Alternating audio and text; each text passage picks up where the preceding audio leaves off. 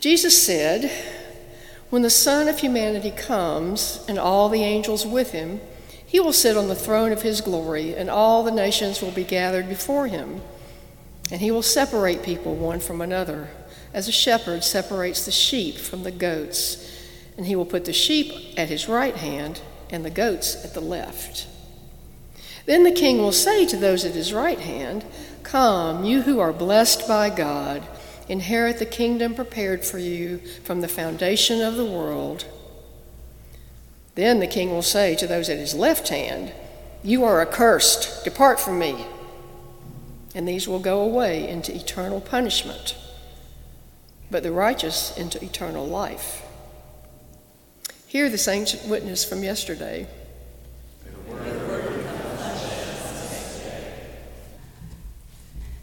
This is where we typically would sing something like "Glory to God."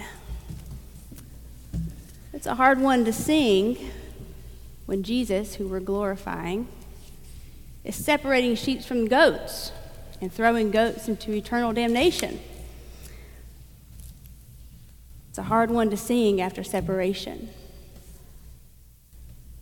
And isn't that the truth of holidays sometimes? It's hard to sing different songs, a song of family, when sometimes when we're gathering with family, it's so divided, separated. And sadly, so often around Jesus anyway. The holidays.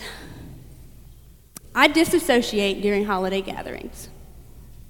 That's where, I'm up here, and I'm watching my body participate in all of this. And I'm typically right around here when the meal starts. It's a trauma response. It's a response from the terror of being separated, cleaved. And for me, it's a response to my own traumas of separation and shame around the holidays, the terror of being cut off or cut out for who I was, who I am. In my youth, I would counteract this reality by being the loudest, most energetic one at the table. I don't know if anybody can imagine that, but I would just got louder and louder and louder the more uncomfortable I got. And then when I got a little bit older, I countered this terror of separation with feelings of self-rejection, internalized homophobia, self-judgment. I was still really loud, though. Don't worry. That doesn't actually go away with me. And then about 6 years ago, I made my family of origin's holiday table optional for me. I didn't have to have a seat at the table of oppression. I didn't have to have a seat at a table of what my father calls the force of opposition. I wasn't there anyways. I was often up here looking around. I still want a seat sometimes, but I don't need it. And this is like an ongoing lesson and practice for me that I don't have to have a seat at every table. Not every table is healthy for me to be at. Sometimes I need to let others be my advocate at the table. Sometimes I need to be in the lazy chair in the living room. Sometimes I need to be somewhere else. So in this season of table gathering that is upon us, whether your seat is at the table and it's a really comfortable one, or whether it's filled with tension, or whether you're not there at all, know this: you belong. You belong, you belong, you belong, you belong, you belong. As we read this text together today, know this: you belong, you belong, you belong, you belong. And as we read this text together, know that I have gone round and round with Jesus in this text this week. You should ask the worship team. I had some choice words for Jesus earlier in the week, and they weren't very people first. I've wrestled with Jesus because Jesus is typically our belonging brother. He's the one who shows up and gathers together those who have been marginalized. He's the one drawing the circle ever wider. He's advocating for the disenfranchised and the oppressed. I mean, he's the one who's flipping the tables when not everyone can have an equal seat at them. He's our belonging champion. But that doesn't seem to be where he is in Matthew 25. I mean, I get it. At the time we get to Matthew 25, Jesus has been preaching for days. And he's been with the same people, and he's probably got sermon fatigue. I'm with him, but he really loses me in the end of Matthew 25. Matthew 25, 31 through 32. When the Son of Humanity, that's Jesus, when the Son of Humanity comes in all of his glory and all the angels with him, he will sit on the throne of his glory, and the angels will be gathered before him. The nations will be gathered before him, and he'll separate people one from another. As a shepherd separates the sheep from the goats, Jesus will separate the people one from another. For the record, I didn't pick this text. This is a lectionary text. You know, that calendar that kind of guides our Christian year? This is a lectionary text, and it is what is referred to as a final judgment text. And that's what the powers that be thought would be perfect for the Sunday after Thanksgiving. What we need is a final judgment text. After we've all been together in one house with 3 bedrooms and 1 bathroom and 15 people, what we need is a judgment text to remind us that we just need some separation. After a week that can be really complicated for some of us, we get a judgment text. And it's pretty sadly poetic how often this scripture lives out its harm. The Son of Man, Jesus, comes in his glory and separates the people one from the other, goat from the sheep, in from the out, good from the bad, righteous from unrighteous. Jesus separates them all. This is unfortunately a really popular move in some of our families, in our politics, in our churches today. That Jesus is this tool for separating the goats from the sheep, one from the other. I like to call this Judgment Jesus. It's not my favorite showing up of Jesus in our biblical narrative, but it's here with us today, and so we've got to find a way to hold it together. The Son of Humanity separates them all, one from another. Judgment Jesus. So why did he say it? Why is it here at all? And what do we do with it? Well, first, we take a deep breath. We turn to our neighbors. We look them in the eye and we say, you belong. Go ahead. You belong. You belong. You belong. You belong.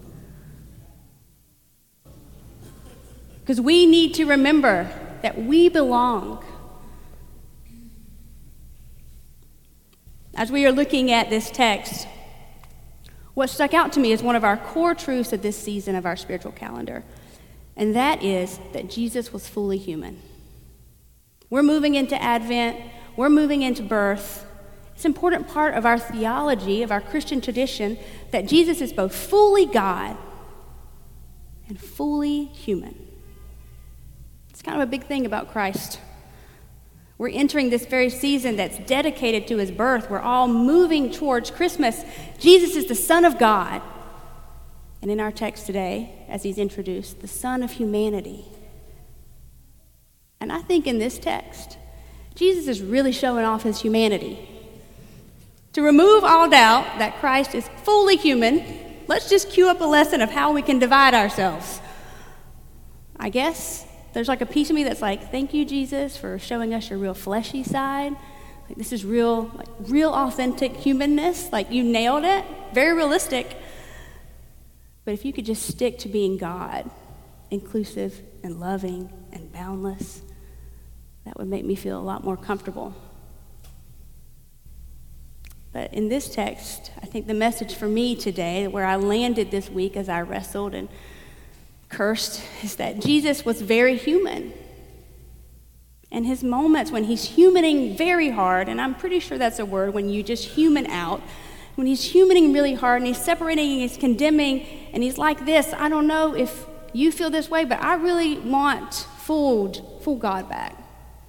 I miss our divine brother of belonging. I want to skip this type of text and move on to text where Jesus is healing and loving and doing some really God things. We long for the Jesus who sat at the table with everyone, especially those who were cast out. Where is our God?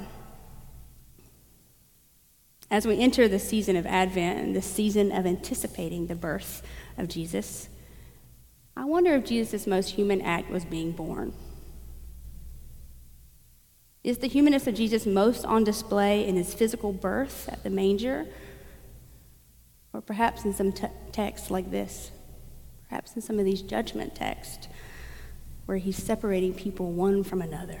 Is this the real way that we recognize Jesus as one of us? We're like, oh yeah, I got that. It's not very comforting. And I promised a comforting word for this Sunday. So here's the comfort.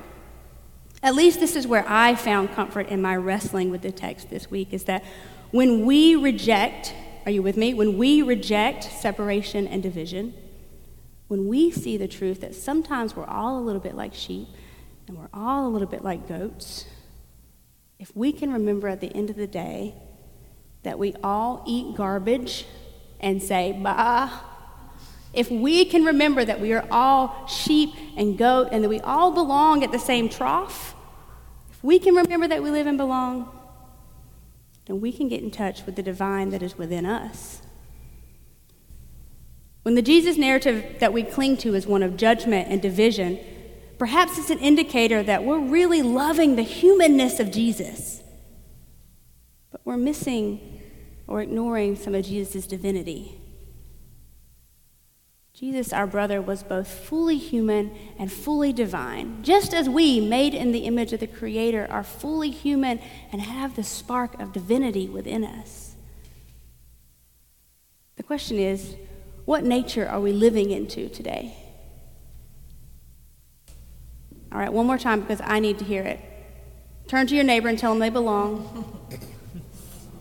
Turn to me and tell me I belong. When we can say that, when we can live that, belonging for everyone, everyone, everyone, we are embodying our divine nature, leaning in and showing off that God within us.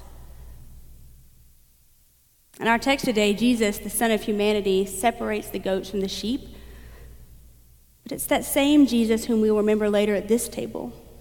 Jesus, the Son of God, who gathers together all of them back for a meal and for connection. And like Jesus, our brother, we have it all within us, our human nature and our divine spark. Let's live into our divinity today, gathering one another together, ensuring that everyone knows that they're welcome at our tables. Amen, church? May it be so.